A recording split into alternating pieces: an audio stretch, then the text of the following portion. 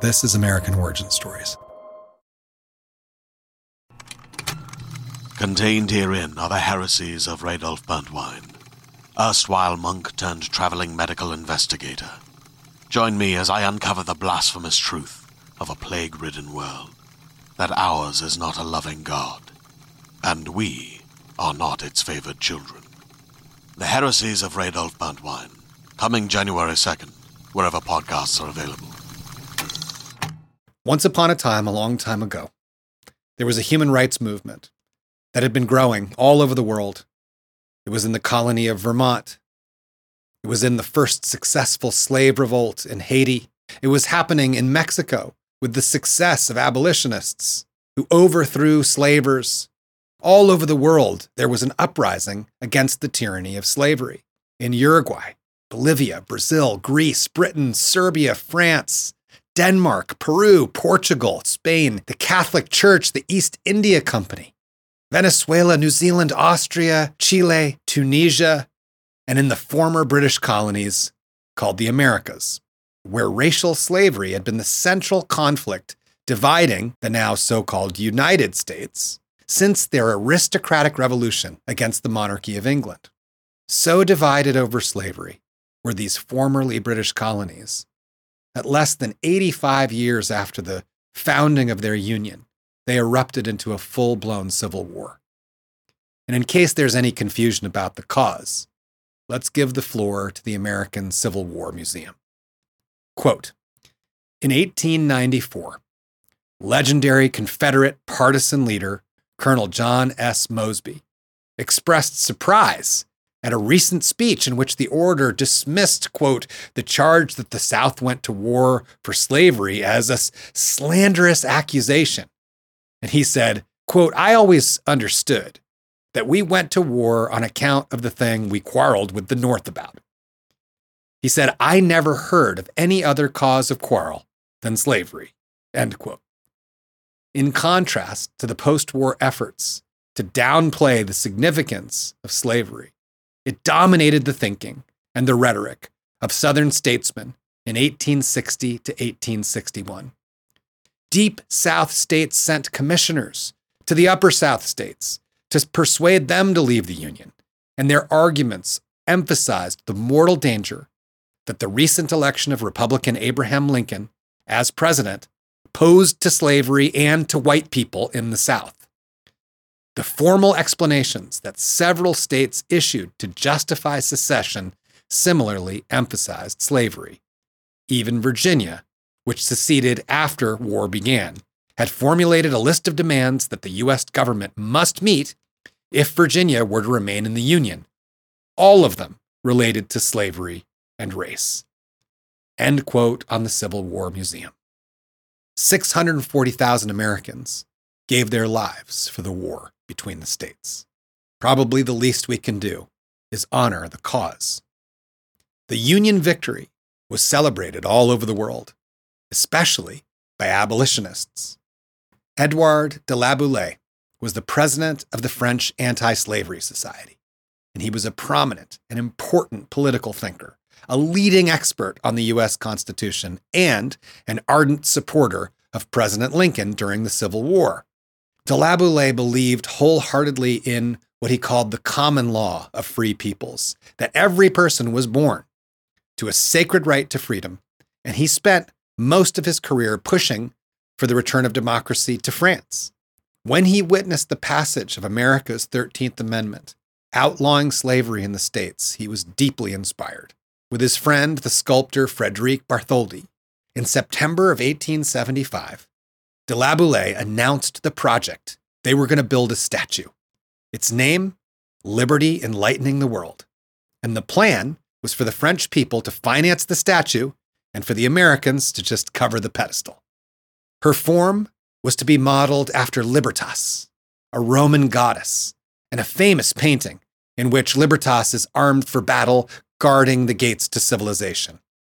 De La Boulay's intention for this new version of Libertas was for it to be a symbol of freedom from slavery and oppression, represented by the chain and shackles at her feet, but also to represent freedom from war and as a beacon to the whole world, So the design included a crown with 7 rays representing 7 seas and 7 continents.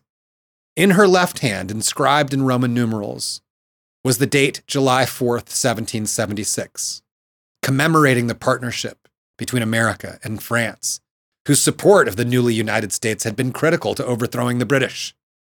The plans were for the statue to also be given to honor the late President Abraham Lincoln, who'd just been assassinated by a Confederate for proposing universal voting rights for the Americans who were now finally being released from forced labor camps. The sculptor, Frederic Bartholdi, had a design he'd been working on already for Port Said, the city at the northern terminus of the canal in Egypt. That design was called Egypt Carrying the Light to Asia, and it was in the form of a veiled Muslim peasant woman. That is Lady Liberty's original design. The statue took 9 years of construction, and France sent it to us in 200 crates. This was not a straightforward gift. It was very controversial. French aristocracy and royals were deeply concerned about the consequences of calling for freedom and democracy across the globe. They were struggling with their own internal conflict between democracy and monarchy. Now, New York, prior to English colonization, had been called New Amsterdam, the original international hub, which created the foundation of diversity that became the character of Manhattan. When the British seized New Amsterdam from the Dutch, they renamed it after the Duke of York, the brother of the king. Its other name, Manhattan, is a native word.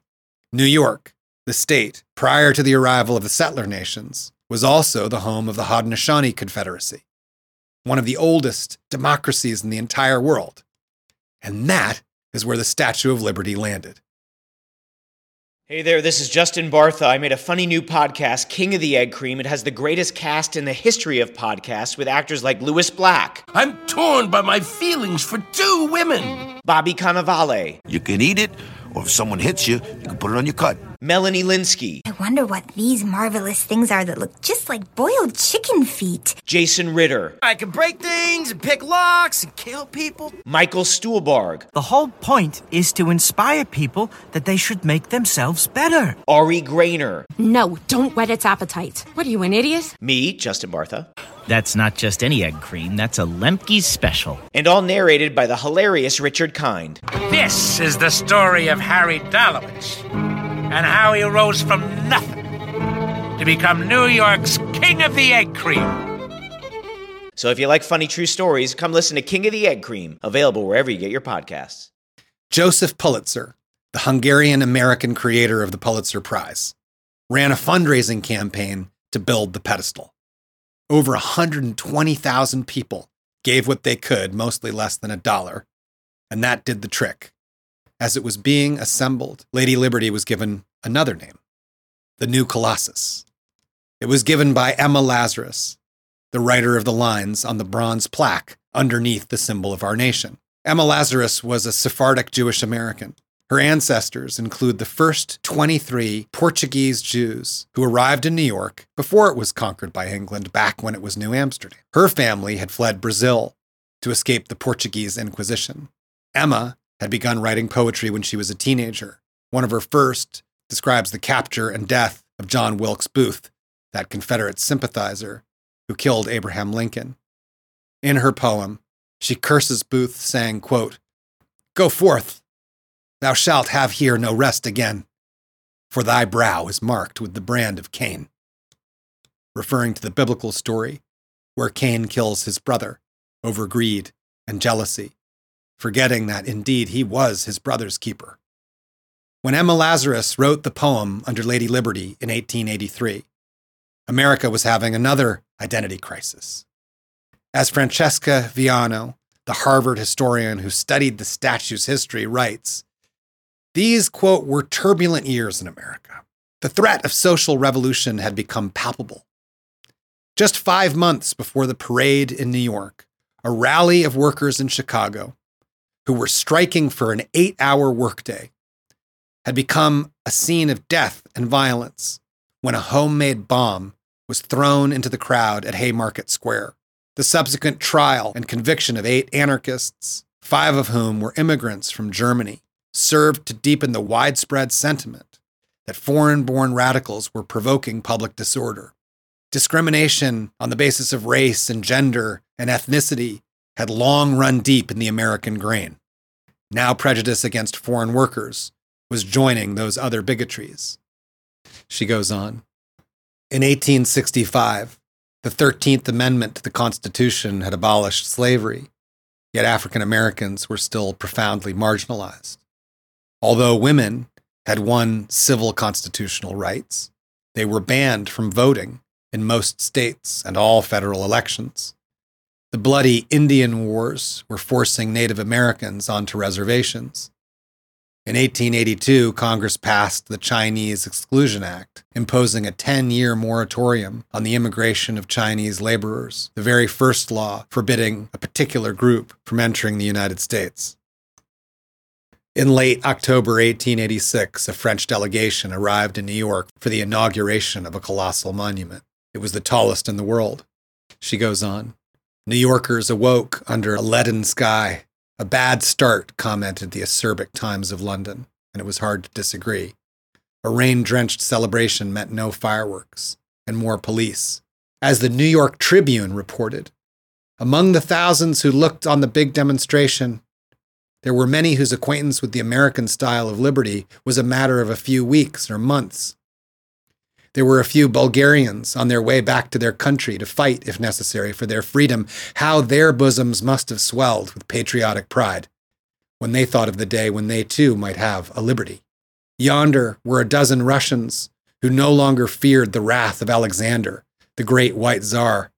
There stood a group of anarchists and socialists, glad that they could stand up as men and say what they pleased without putting their necks in danger. She goes on. The president, Grover Cleveland, made a solemn entrance. French commentators described the American president as, quote, a bit fat, with a placid and serene figure.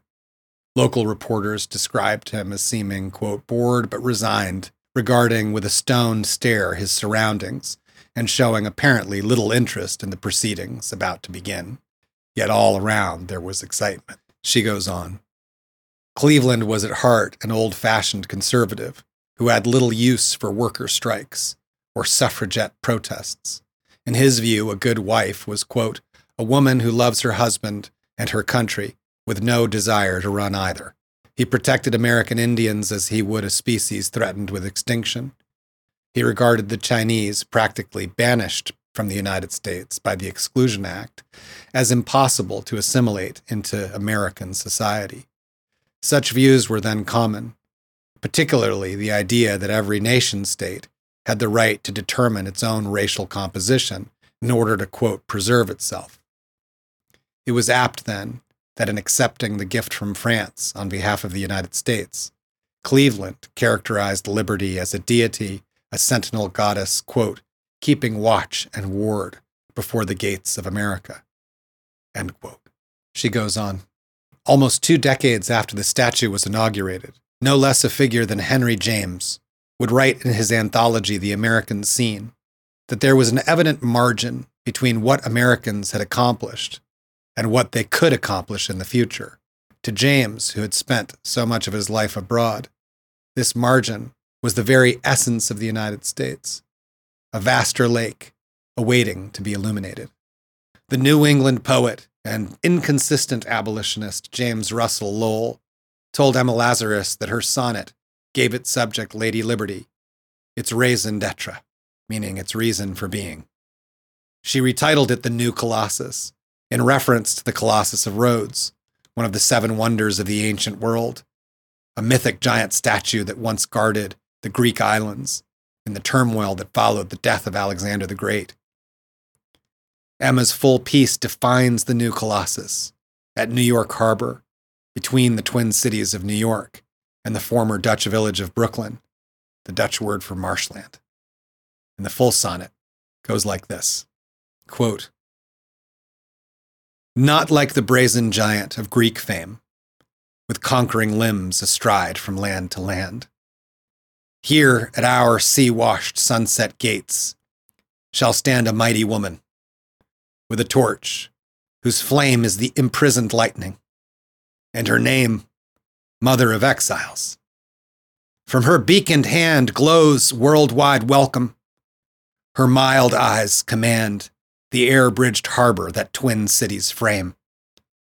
Keep, ancient lands, your storied pomp, cries she with silent lips. Give me your tired, your poor, your huddled masses yearning to breathe free. The wretched refuse of your teeming shore, send these, the homeless, tempest-tossed, to me. I lift my lamp beside the golden door.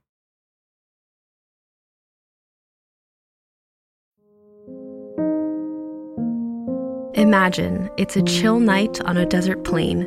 You're huddled near a bonfire for warmth. Above you looms an endless starry sky, and all around you lies a sea of land. In this void, over the crackles of the flame, we ask, could we interest you in a spot of fireside storytelling? Introducing Temujin, a Webby-nominated adaptation of Central Asian folklore, performed by an all-Asian cast, perfect for fans of The Prince of Egypt or Amadeus. The show is an intimate epic that charts the rise of Genghis Khan, as told from the perspective of his childhood friend turned mortal enemy. All 5 episodes of Temujin are out now, so be sure to listen and subscribe wherever you get your podcasts, or learn more at realm.fm.